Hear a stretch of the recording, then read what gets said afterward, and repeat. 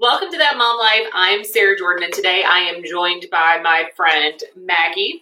And why I love Maggie's name is because it's also my daughter's name, although I should clarify, she's not named after you. I'll leave that up for speculation. Actually, I remember when we announced her name, which I think I waited until she was born. That was your first comment, because your real name is Margaret, right? That's right. Have you ever gone by Margaret, or have you always been Maggie? I sometimes go by Margaret at work, but I'm trying to transition it to Maggie because a lot of people get confused. However, my husband's really the only person who calls me Margaret. Like, he calls, this sounds bad. Does he call you that if, like, you guys are in an argument, or, like, that is just what he calls you? It's kind of like his version of a formal pet name.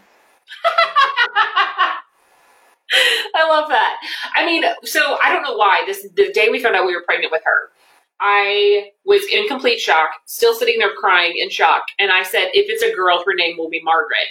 Margaret is not a family name. Her middle name is a family name, but I don't know why. It was just, and I do have a best friend I grew up with whose name was Margaret. It wasn't even after her. It was just one of those things that I really enjoyed. But then even while I was pregnant, everyone started calling her Maggie. And I was almost mad. I was like, no, it's Margaret. It's Margaret. And then now, I mean, she only gets Margaret if she is like eating dog food that she's not supposed to be eating off the floor. I mean, she is Maggie. She's baby Mags. I mean, she is. And so I'm happy. I've never talked really to another Maggie since she's been born. So yay. Well, she'll like that when she becomes an adult. When I started, I did a little bit of time in banking, and I found that people trusted me more when I went by Margaret because they didn't think I was just an 18-year-old off the street. You know what? I can completely connect with that because you're right. Maggie is like Tommy versus Thomas in that regard. So I could see her, and I don't mind the fact that she will get a choice. In fact, I used to always give my parents so much crap because my sister's names are like that. They have the fancy version and then their nickname, and they went by their nickname until they were adults. And then my one sister transitioned to her more formal name. I'm like, Ed, did you get to kid 3 and you just called me Sarah? Like, I have no nickname. There's no formal, informal. I'm just Sarah. So all of my kids essentially have a formal and informal name, if you will. So it's a nice choice for them to make later in life. My children have that as well. We have Lillian and Alexander, but they go by Lily and Alex. And if they want to later, they can go by something different. And that's what's cool about it. I usually start podcasts. What I love is that this podcast has allowed me to make an interesting web of people and connect the dots between people that either I've already known or they know somebody else that I know, and then they've connected me over here. And you were one of those people that I connected to because our husbands are from the same fraternity. Yep, that's right. And I'm trying to remember, do you remember when you and I met? I sound so silly because, like, even through, like, my young adult years and everything, I said, oh, yeah, Sarah Jordan, she's so great.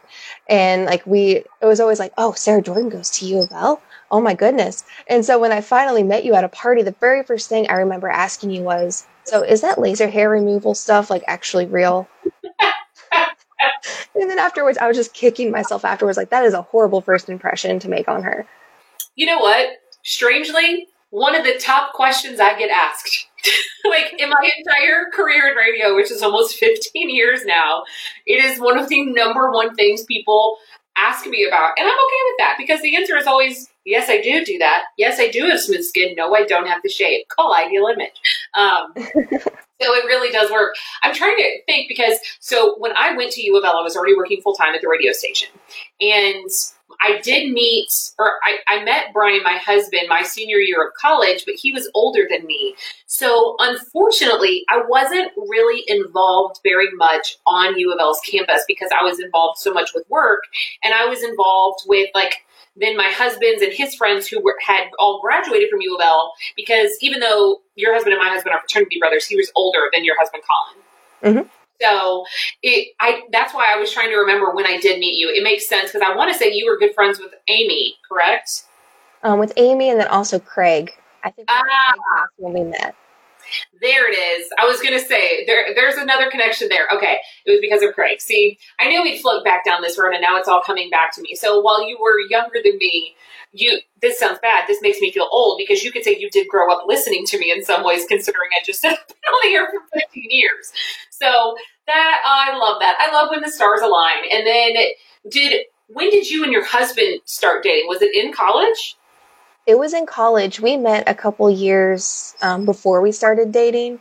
They always did the Tuesday night volleyball, and I went with a couple of my sorority sisters over there, and that's where I met Colin. And then I just hung around that fraternity for a long time, just pretended to make cookies. I'd take some Kroger cookies, microwave them right before I walked over, and said they were fresh baked, and made a lot of friends over there. And then Colin and I we met in 2008, but didn't start dating until 2010.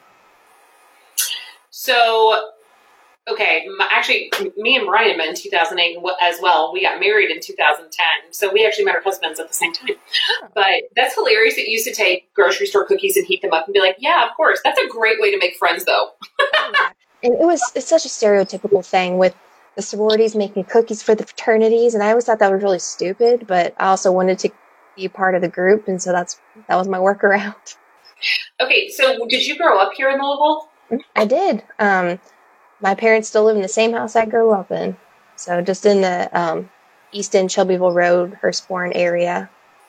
So did you know that you always wanted to go to U of L? No, I actually, and it's kind of jumped around from where I wanted to go to college. I originally wanted to go to UK, and then I even signed up for my dorm at WKU, and then at the very last, 3 months before college started, I switched to U of L because I was originally in their music program, and that's why I made the switch. Okay, so tell me about music then, because clearly if you were going to go to school for music, that music was a much larger part of your life. So when you say music, are you talking singing? Are you talking playing an instrument? I'm singing. Singing? Okay, are you an alto? Are you a soprano? I am, I can hit high notes and everything, but when I was in a chorus, I was the second to the lowest soprano, so I was right in the middle. I'm more of an alto, even though you're right, I can sing. You and I, you may not know that we do share a love of singing. I grew up doing theater and dance and playing violin and everything else, and then I switched away from it last minute when I went to college and went to radio and TV instead of doing theater, which is a good time. So what made you decide to switch away from music? It was a really hard decision. I knew that I, of course, needed to make money after college, and I found that the music program at U of L, while it's amazing and they have amazing professors, it was very political in a way. It was almost like where they would judge someone's self-worth based on what their singing voice sounded like. And I didn't want to be like that. And so I wanted to find a way to use it in a positive way. And so I tried, I had vocal performance first, and then I tried music therapy, and that really wasn't for me. And so I wasn't really finding a home with it. But I also knew that I had other talents besides music. I'm a much more dynamic person than just one thing. I was always just the music girl in high school, and I didn't want to just be that. And so I switched to communications as a way to also, I loved graphic design and PR and everything. So I made that switch, and I feel like I'm fulfilled with that. And then the singing side is I just try to find ways to do that on my own. I used to sing my grandma, and I sing to my kids all the time, all the Disney songs. You still find ways to include music in your life. I feel like when you grow up in music, you don't turn that off. You just channel it differently. Mm-hmm. And although I have a dream that they'll do a trio with me one day, and we'll just sing songs all the time once they're older. I love that. My oldest daughter, she walks around making up songs all the time. And she is completely content being in her own little world, making up songs. And it is the cutest thing ever. She was doing it even last night and wearing, of course, her Elsa pajamas. Although sometimes I'll start joining in and singing, and she likes to correct me on which parts I'm allowed to sing. Say, for instance, Frozen 2. I'm allowed to sing the mom's parts because I'm the mom. So I mastered, the lullaby from Frozen 2, but I'm not allowed to sing Elsa and Anna songs. Which, you know what, she'll get over that because she needs to know that her mom is going to forever embarrass her and sing along to every sing-along that there ever was, especially if it's Disney. So she'll be fine. I do have to ask, so growing up, when you went to U of L, did you know you wanted to be in a sorority? I was highly against sororities when I first started at U of L. I didn't join a sorority until second semester freshman year. I just thought it was really clicky, and I just didn't like. I've seen too many movies talking about all the bad stuff. But once I did join it, I had some friends from music school who were in the sorority, and I met so many great people. And thankfully, the dues weren't like astronomically high at U of L, like as compared to like other schools in the South.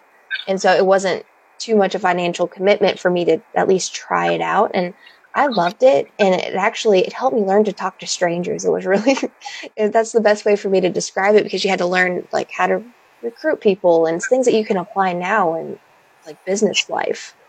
So I feel like I've had a reverse experience with fraternities and sororities. I, like you, when I went to college, was adamantly against. I'm not that girl. And then, so I never did join because I was too distracted by working too much, and I made friends and this and that. But then when I met Brian, that was my first experience with the Greek life. And when I met all the other guys from Sig Ep, which were, of course, all of his closest friends, and as you know, they travel around in little packs. And I was like, oh my gosh, these are all the great guys. Well, and then I met girls like you. And I know that Joy, who's one of my best friends, I grew up with her, she's the one who introduced me and Brian. She was in a sorority. So all of a sudden, like, as I was leaving college and then post-college, did I actually have experiences with the sororities and fraternities? And I thought to myself, oh, I see now. And I see how it gives you like an instant community, an instant way into, especially you even being from Louisville, an insight to a different side of just growing up and doing something different. So, I mean, I feel bad almost for how much crap I gave Greek life until I married someone from the Greek realm. And I really do feel like if I had not decided to join a sorority, I would have been fine. But the people I met, like, I had the best roommate experience. I've heard all these horror stories about people's roommates in college, and I ended up rooming with someone in my sorority named Kinsey, and it was amazing. If I had never joined the sorority, I would never have had that experience.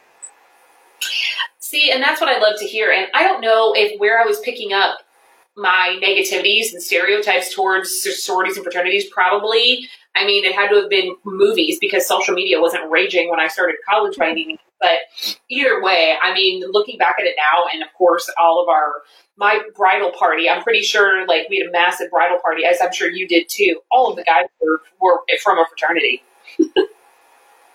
And then you get to learn all the fun little, like, they did the little, like, wedding chant or song that they do, which I was at your wedding. You had a beautiful wedding. I'm pretty sure they did the same with yours. Yep, do their toast. Exactly. That's what it is. It's a toast. But there's, like, I don't want to say chant, but it's a very specific thing that they do, which is so much fun. With the candlelight, yeah. Yes. Yes. Okay, so you and Colin started dating. So you and Colin started dating young, like Brian and I did then. Mm-hmm, that's right. And I know, like, some people I know look at that like, there's no way you can find the love of your life when you're that young. Yes, you can. And honestly, by that point, I thought I was behind schedule. Like, I don't know if I was just, like, it was, like, ingrained in me that, oh, you need to find the love of your life at 17 because my sister did. And I thought, oh, well, I'm totally behind schedule. But there's no schedule. You know, I actually found in my senior year of high school, I had at my theater banquet as we were graduating, I had written down where I see myself in 5 years and 10 years and stuff like that. And I don't know why, other than maybe following in my parents' footsteps, I wrote down that I wanted to be married before I was like 25, and done having kids by the time I was 30. And again, not sure why that was I wasn't actively trying to do that, though, even though I ended up doing that. Although I did not stop having kids by the time I was 30 because I had another baby after 30. But yeah, it wasn't my intention necessarily. I remember when I met Brian, I was 21. When I went on my first date with him, I wasn't going out with him thinking, this will be my husband. I was not acting like that at all. And sometimes I feel like when you do let your guard down in that way is when you actually do find who you want to spend the rest of your life with. It's with Colin and me, it was very quick to know that he was the one. We knew that we were meant to be together by like about a month in. Like it was actually a weird moment. We were watching election results and I thought I could see us doing this when we're like 60. And I was like, I guess this is it, huh? They always say when you know, you know. Well, you know. As much as that is a cliche saying, I knew after the first date with Brian that something was different. And then I want to say it was after about 6 weeks of dating, I knew that I was in love with him. And then 3 months in is when we actually said, I love you. But I mean, then 9 months after only dating 9 months, we bought our first house together. So, I mean, and it was not it's something our families were against. I remember one day it was his grandparents, his parents, and my parents all in a van going and looking at houses, which is what? And 9 months later, and they were totally fine with it. And I was 22, graduating college. It was just a very bizarre time. And like I said, now we've been married 10 years and all is well in the world.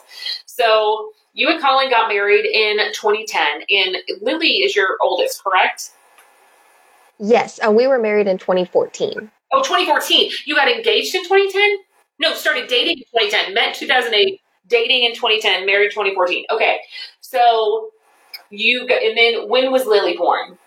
She was born in 2016 at the beginning of it. I got pregnant about 6 months into marriage. It was totally not planned. Well, hey, you know what? That means less stress, I'm sure. Yeah, it was less pressure on when you're going to get pregnant because I already was. I do think that is now that I have kids and I have friends that have struggled with infertility, it seems like such a common question for a newly married couple. When are you guys going to have kids, or even why haven't you had kids yet? And you just don't realize what's going on in the background. So I'm glad you did not have to go through that. Yeah. We, after I had Lily, actually, I don't think I've told you this before, but after I had Lily, then we were ready to have another child, and I actually had a miscarriage in 2018. And so that was my first real look at how I did not give enough consideration to people who were struggling with infertility or had previous miscarriages. I just never knew what to do. In that moment, my sister had a miscarriage a couple years prior, and I had no idea how to be there for her until I experienced it myself. Was it an early term or a late term miscarriage? It was very early. I was only about 7 weeks, and it happened while on vacation, unfortunately. Yeah. And so it was scary. It was heartbreaking. And you think, I've heard it from another couple moms that I've talked to. They think, oh, you've had one child. You feel like you're almost immune to miscarrying, but that's not the case at all. It's science, and there's so many other things that happen and everything. So, I was very shocked that it happened. Oh, completely. I mean, was it a fluke? Or did they discover something like you needed to be on blood thinner medication or something like that? They said there's no real reason to why it happened. And they just kept reassuring me, there's nothing you could have done. There's nothing that you could have done to have hurt the baby. It just was not meant to be. And so we grieved for a while and everything. And we're very grateful that we were able to get pregnant with Alex a couple months later.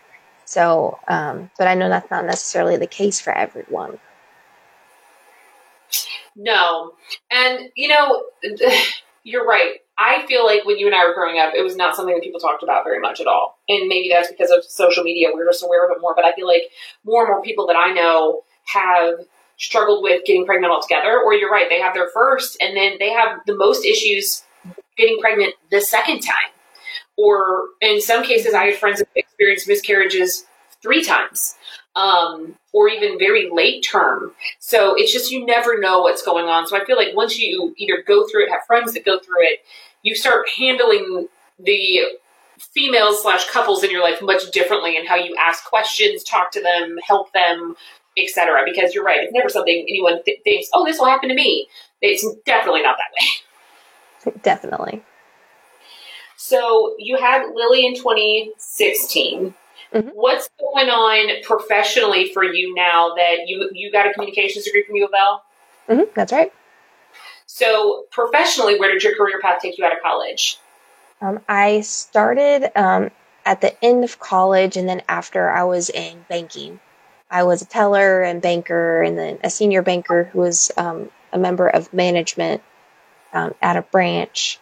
And then at that point, then when Colin and I got married, I thought, oh, well, what do I want to do? Do I want to be a stay-at-home mom? Do I want to have a lighter schedule so I could be there for our kids? This was even before we were even thinking about trying to have children. And I wanted to kind of set myself up for success and said, well, let's see how I like it. And so I worked for my father-in-law for a while. He had an oral surgery practice. And I quickly learned that, no, I need to have a 40-hour-a-week position. I want to be able to contribute to the household. I want to find enrichment outside of the home for myself, just because with a communication degree and like really enjoying graphic design and PR and those things, I needed that enrichment. And so I went into a marketing position. I did automotive marketing for a little over 3 years. And then by that point, we already had the miscarriage in 2018, and then got pregnant with Alex. And I was about 18 weeks along, and then I was laid off. And I had no prospects, no savings account, nothing. And I was really scared. I had no idea what to do. I didn't know exactly how I could use my marketing experience. I had a non-compete that was valid for the next 2 years. What? Yeah. Non-compete for 2 years? Yeah, hopefully it's a thing. That's a hardcore non-compete. Yeah. And it was not necessarily just marketing in general. It was more so like automotive marketing. And I had a lot of experience in that realm when it came to like creating stuff for like car dealerships. And so I was like, well, what do I want to do? And so I spiraled at that point. I was pregnant and scared. And we had just the previous week before I was laid off, used up our full savings account because we had a new house and we had an electrical problem. And so our savings was zero. And all of a sudden I didn't have a job. And thankfully I was able to qualify for unemployment for a while, but I was so scared. And I knew that I never wanted to feel like that ever again. And so like I started diving into like personal development books. I started reading financial books, and of course, I read the Dave Ramsey Total Money Makeover. It was my mom's old copy from like 2000. And it really kind of set off a light bulb that we needed to change our finances. We needed to be more independent and not be paying off things that we've already used. Like I shouldn't be still paying for a couch I bought 2 years ago. And so I started really diving into the financial side of it. And then eventually Colin got on board because he wasn't seeing any traction on, like, for example, our credit card. We would be paying $100 a month. We said, oh, we have $100 to put towards our credit card. But then our interest on our credit card was $110. And so we were just treading water, if not even going deeper into debt. And so we just really just learned what we needed to learn about what to do, to focus on it and just get it done. And thankfully that has really brought us together when it comes to communication, specifically about money, because money fights can be totally real in a marriage. If anyone's not married yet, that will probably happen. I remember our priest told us that before we got married. Like, hey, one of the biggest things you'll end up fighting about is probably money. One of the number one causes of divorce, like having money problems. What has it, when you say that it has increased your communication and like made your marriage better, why do you think that is? I think it's because we've defined our role, like in the money thing. They always say that there's a nerd and there's a free spirit in a couple when you're talking about finances. And my husband's totally the nerd. And so I let him control the spreadsheet of all of our finances. And then my role is to handle, like, what are we going to do with it? Because I like to spend money. And so I definitely have to reel myself in, but like maintaining my child's lunch account at school. And we have these things coming up that we need to pay for, kind of having those defined roles instead of both of us trying to be doing the same thing. I think that kind of helps us kind of tag team it a little better. It's funny you say that. I mean, not funny. I guess that's obviously proven in a relationship, but Brian is the nerd and I am the free spirit. And it's not that I'm a crazy spender, because honestly, I do not shop a lot. That's just, he has an accounting degree. It clearly makes sense. And I am in radio. It's not that I can't get a good grade in a math class, but it's not something I enjoy managing, and it's something that he does. So I think that's such a noble thing, because, clearly you see how many people, or even, heck, I've been caught in that too, whether it's like, especially when you first get out of school and you're starting your life, it's like, oh, just get a credit card. Or, oh, we'll just pay it off in the amount of time. Or, oh, just get this car. I feel like it's one of those things that I don't remember ever being taught that well. You know what I mean? Yeah, and the credit card companies, they are, as soon as you get into college, they are marketing to you. Even I remember at my U of L orientation, there was a bank there advertising their credit card. And I thought, oh, if I want to do anything in life, I'm going to have to start building credit. Oh, I'll just buy a top at the Limited and then pay it off every month. I can be responsible with this. And I was 18 years old. There was no way I was going to be responsible with that. And I had a habit of just saying, oh, this is fine. I'll spend $500 for Big Little Week for my sorority. And no big deal. I'll pay it off later. I have a job. And then it would just keep building and building. It was really bad habits. So really what you did was take control of something that tends to spiral. And obviously money problems can cause mental stress, and for anybody, let alone a couple, a family, whatever. So by getting control of it, didn't you say that going into 2021, the only debt you have is your house? That's right. That's insane. Yeah, we paid off a little less than $25,000 of debt. That was not our house. That is incredible. Thank you. Now, do you ever feel like strapped where you think, well, I can't go to the grocery store this week, or I can't afford to do that for my kids? Like, do you feel that, or do you feel like you guys have really become that smart with your money that you don't feel that way anymore? Well, we had to adjust the budget. Like, I always tell people, like, if you are setting a budget for the first time, it's going to change. Like, we used to do a monthly budget, and now we reset the budget every 2 weeks, because it was kind of too much to handle and to understand. Like, I could accidentally, especially when you're in pandemic mode, and go to Meijer and spend $300 on groceries, and all of a sudden your grocery budget's all the way gone, and all you bought were Uncrustables and toilet paper. And so I just kind of narrowing what we needed for our personalities really helped. And then anticipating the expenses really helps you not get strapped. And then also my husband he likes security when it comes to finances. And so he always has like an extra buffer on there, or in the case where we forget that AAA comes out this month or something, then we have that safety net. That's so, based on even what I know from people around me when they talk about stuff, the relief in your brain to know that you're covering your back. Mm-hmm. You're prepared. Like you said, when you lost your job, you felt like you were drowning, you were floundering, you didn't know what to do. To be able to create your own safety net and know that you're in control is huge. Yeah, and to think about it, like, we just on our vehicles, we were paying like $530 a month just paying off our vehicles. And that was just the minimum payment. And I was like, that is only a couple $100 less than what we pay for our son's daycare. Like, it kind of like makes you stop and think, that is insane. And that's like, I think it's like 400 and something in America is the average car payment. Oh yeah. One vehicle.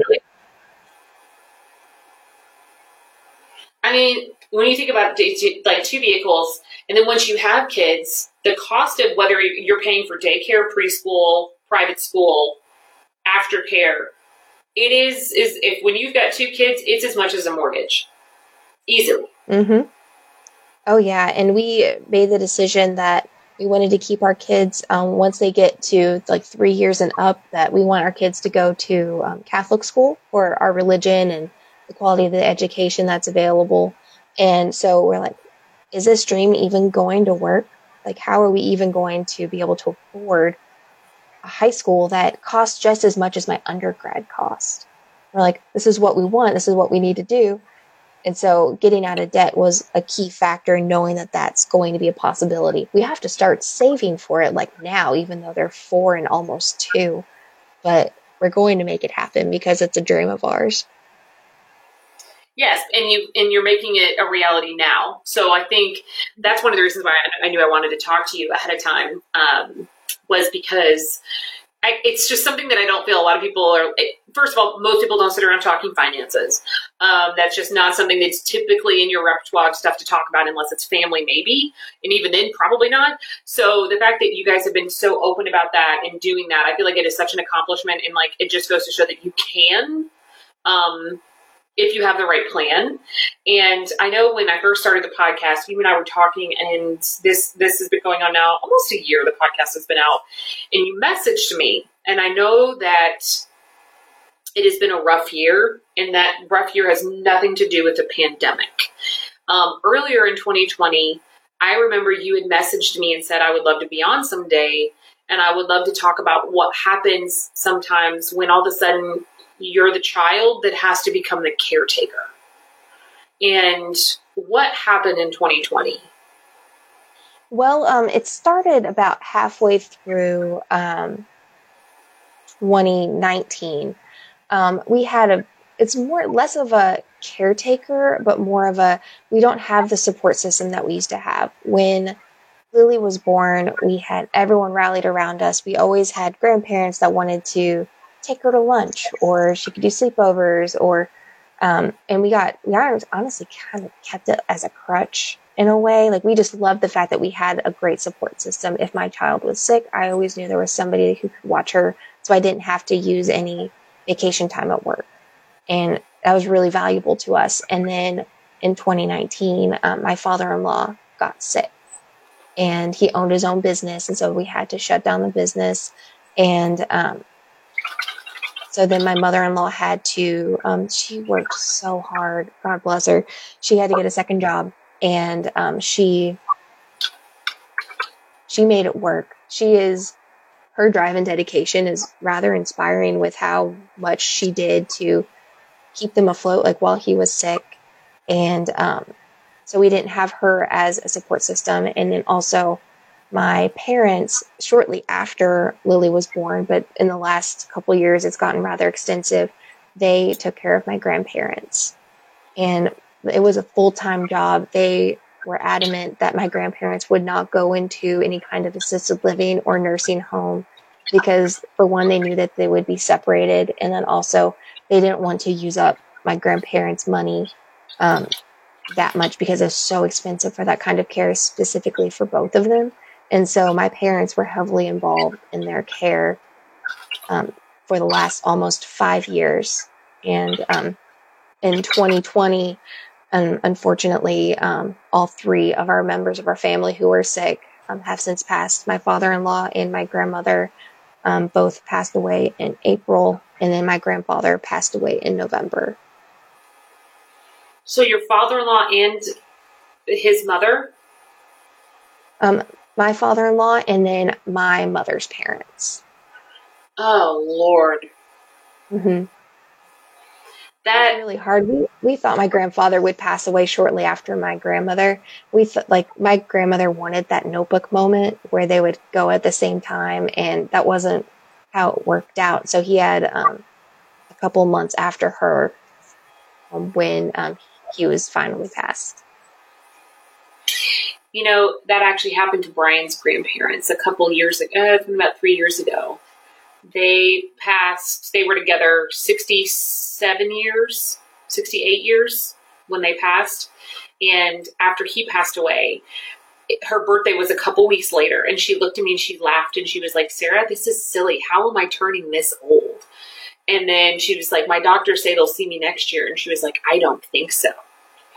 And I remember her telling me, she was like, I've never spent an anniversary without him, a wedding anniversary. And she was like, and I don't intend to. And she passed away like 4 days before their wedding anniversary. Oh, wow. No, I did not cut out. I'm just thinking about it. It's one of those, like, bittersweet things that like you're glad they can be together still, as hard as it is for everybody else.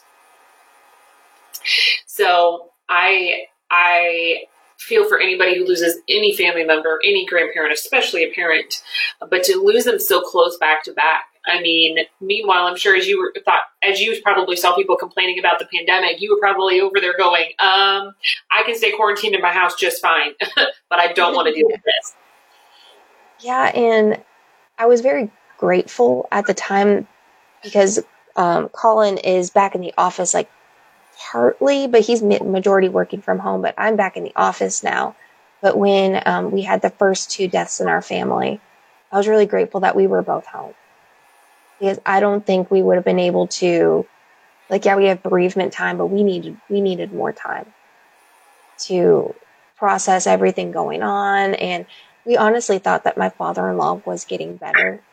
And then he just died suddenly of a heart attack, like about a week after he got home from a rehab center. And so it was just it was so sudden. We were like almost like in shock, and we were numb, and we were still trying to balance our work. And then we had both of the kids with us. If one of us was home or we were both in the office, it would have been a much harder situation. The silver linings of 2020, at least you were able to be home for sure. I mean, did your kids understand what was going on at all? Because that's actually about the ages our kids were when Brian's grandparents passed. It's just it's a really, I mean, they may understand heaven, maybe. It's such a weird conversation to have with a little kid because you also don't want to scare them. You know what I mean? Mm-hmm. Well, Alex, he doesn't understand anything that's going on quite yet, but with Lily, it was our first real conversation besides like a cat dying, about heaven and what happened. And we had to tell her about Colin's father and my grandmother at the same time. And they were only 3 days apart dying. And so explaining that to her, she still has dreams about them. She'll come down after we put her to bed. She'll come down to the basement while we're watching TV crying because she had a dream about her pop. And it's just so gut-wrenching to know that she is feeling that. And so we're trying to incorporate things of his to kind of reinforce the positiveness of him. Like we have a blanket that he used while he was in the hospital, and we call it her pop blanket. And so that's what she uses when we're in the car. It's like, here's your pop blanket. And so like makes her smile. But she had a relationship with my grandmother, but her grandfather, remembering him, and she still dreams about him, and figuring out how she's going to process that. It's really difficult to navigate. And it's something that it is constant. After the deaths that my kids remember, which was when their grandparents passed away, back to back, Brian's grandparents, they asked similar questions, and he would say he had dreams about her, or he would out of nowhere would say like, I miss Grammy. Or they would pick up a piece of jewelry and ask Brian's mom, like, was this Grammy's? Or they would ask me questions like, can we go to the cemetery and give them a blanket? What if they're cold? It's such cute little kid answers. Or we'd be in the car and they'd look up and they were like, did they drive to heaven? How did they get to heaven? And that's just such cute, adorable questions. And I mean, I can remember times where I was like driving and I would not turn around and look at them because like I would be sitting there like silently crying. And that's another thing as a parent is like, I don't like my kids to see me cry sad tears because I feel like it's so like I'm supposed to be their rock and I'm supposed to wipe their tears, not the other way. So I found like even through that process, like I tried to, like you said, keep it positive, make it happy things. And it's weird because we have, even though we live in a new house, we have several antique pieces of furniture from them. And there are times that I walk past some of those antique pieces and all of a sudden I'll just get this waft of perfume that smells like Grammy. And I've gotten to the point where that piece of furniture is in my daughter's bedroom. I will pat the furniture and say, hi, Grammy, and I'll walk away because the smell is not always there. It's so strange that I probably sound crazy. I mean, after We had a cat that my husband had for a really long time. When he passed away, we could like it was like almost like either our brain was playing tricks on us or his ghost was in our house. We could hear his meow. He had a very distinct meow, and we always thought that we were hearing it. And we're like, okay, rescue, we're moving. Come with us. Come on. So I completely believe the whole perfume thing. It's strange. After my dad's mom passed away, I feel like we've gone very morbid. We'll bring it back. Don't worry. When we were pregnant with our first, we lost 3 grandparents that year. Within 6 months, actually, my son met my grandma when he was 6 weeks old. That was the last death, and I felt like there was this weird circle of life. Like for us to bring in my son or our son, we had to lose some of the grandparents. It was a weird thing. But ever since that grandma passed, my dad will randomly smell incense, and like the incense of a Catholic church. You know what I'm talking about? Oh yeah. Which is not a smell you smell randomly because it's not anywhere but like inside a church. But my dad will smell that randomly. It's just so strange. And like, are they coincidences? Maybe, but at the same time, it's almost comforting in a way to think that, you know what, maybe it is just a little sign that like they're watching down and it's going to be okay. Definitely. So 2020 for you, obviously trying. We're going into 2021. So what are your goals for this year? Well, our first goal is we are finally getting new windows in our house. We, when we were paying off debt, we knew that our windows were really bad. Like if it storms too hard, we have a sliding door that will leak. We have windows in our own bedroom that would just pour in water. And our son's window has so much insulation on it that we're waiting on a letter from our HOA with how horrible it looks from the outside because it's extremely cold in there. And so it's all like patched up and everything. So we could kind of hold it off as long as we could. So we're doing that. That's the first thing. And starting to save for our children's high school and college because that's going to cost a pretty penny. And just trying to find some extra joy. Like I feel like a lot of people think, oh, well, I'm not happy. Something needs to change. And I think I'm trying to figure out how to be happy with what I currently have. Like just some contentment around like, oh, you have a hard day with your kids or a hard day at work. Just saying, well, what was good about it? And just, you have to kind of like train your brain on that, like as like a muscle, saying default to the positivity. And so that's something that I know I personally need to work on. Oh, I've always been a person who's thought that I was a very positive person. But 2020 has certainly, put that through the ringer. And I'm a control freak. And so when my husband loves to say, just take it one day at a time, or change what you can change, but don't stress about the stuff that you can't. Heck, we had a discussion about this morning. He was like, we only can control so much. We have to stop worrying about everything else. And I hate those phrases. Mm-hmm. But at the end of the day, if there's one thing last year taught me, whether it's personal or professionally, I need to focus on the things that I can control. That can be a guarantee. And then the other thing is I need to stop putting so much expectation on those things because then that's where I end up getting upset or that's where anxiety comes from or I'm trying to plan too far in advance. And right now, that's what this pandemic's taught us.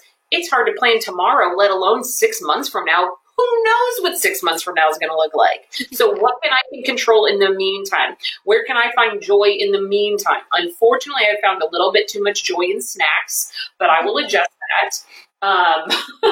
But anyway, it is something that it's like I've had to, you talk about like reprogram your brain. Like my husband and I had a conversation today about stop going down that path. Let's focus on what we can do. Okay, fine. I always felt like I was always like very positive outside of myself. Like when I'm with a group of people, I was always the funny one. And then when I'd get home, I would be very serious and negative, and only really my mom saw that side of me growing up.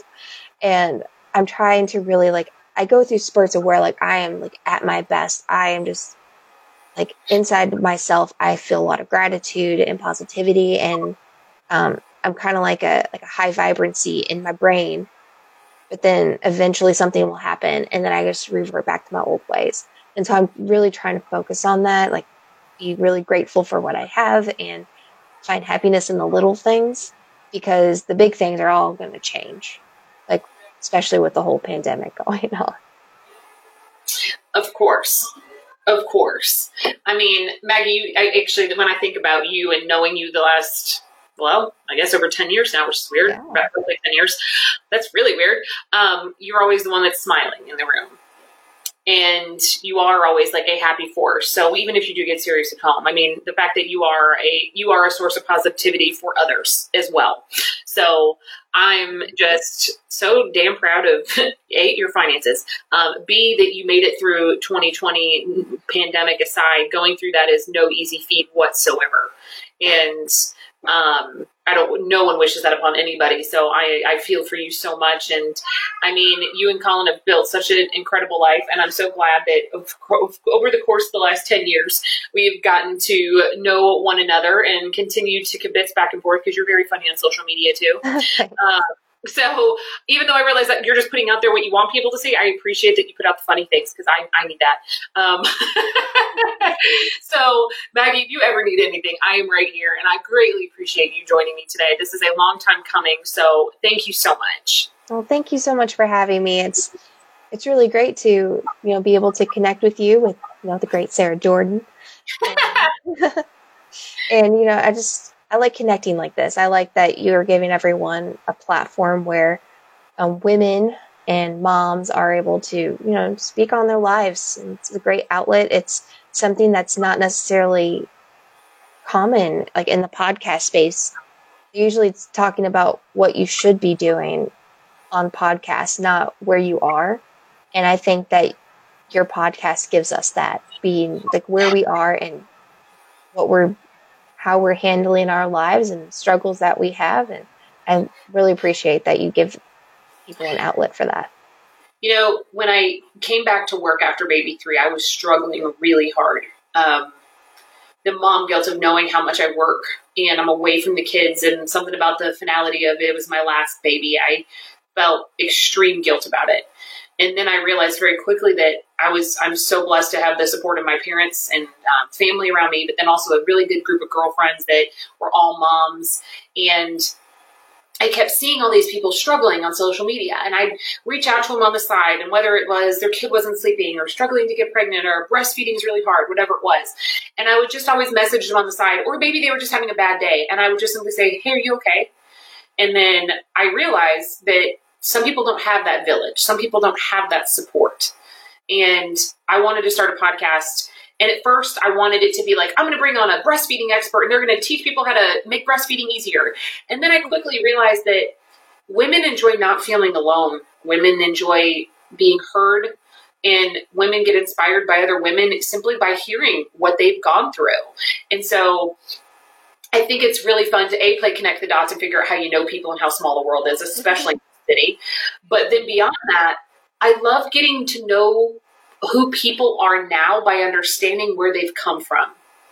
And I think it's such a huge part, because everything that we've been through is certainly what determines who we are today and who we may be tomorrow.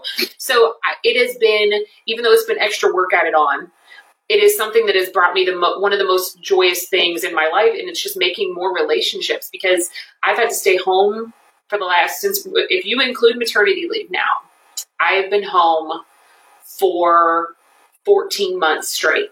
Oh, wow. And only 5 weeks of those was I back in the office before I was back home again because of the pandemic. And it has made me feel very isolated and disconnected. Obviously, I'm sitting in my house all day for 14 months straight, and with all of my kids trying to maintain my job. And it has made me, I've learned to say the phrase to people, I am always here. I am near but far. So it doesn't matter how far away I am. I can still have a conversation with you, connect with you. And this is going to sound cheesy, but our relationship will be different because we've had this discussion. Because that's what I keep finding with other people, is that I've had a discussion with them and I feel like I understand them in a different way. I'm closer to them in a different way. And then that changes our relationship for the better. So if I can stop and just talk to these amazing women that I know are near me and let them share their story and let someone else hear it, then that's the least that I can do. And I'm so grateful for your feedback and for you saying that, because some days I feel like I'm just sitting alone in my office talking to a microphone connected to a laptop, and I forget that it's connecting to a lot more people than I realize. So Yes. thank you so much, Maggie. You are wonderful, and I love your name. I love your daughter's name as well.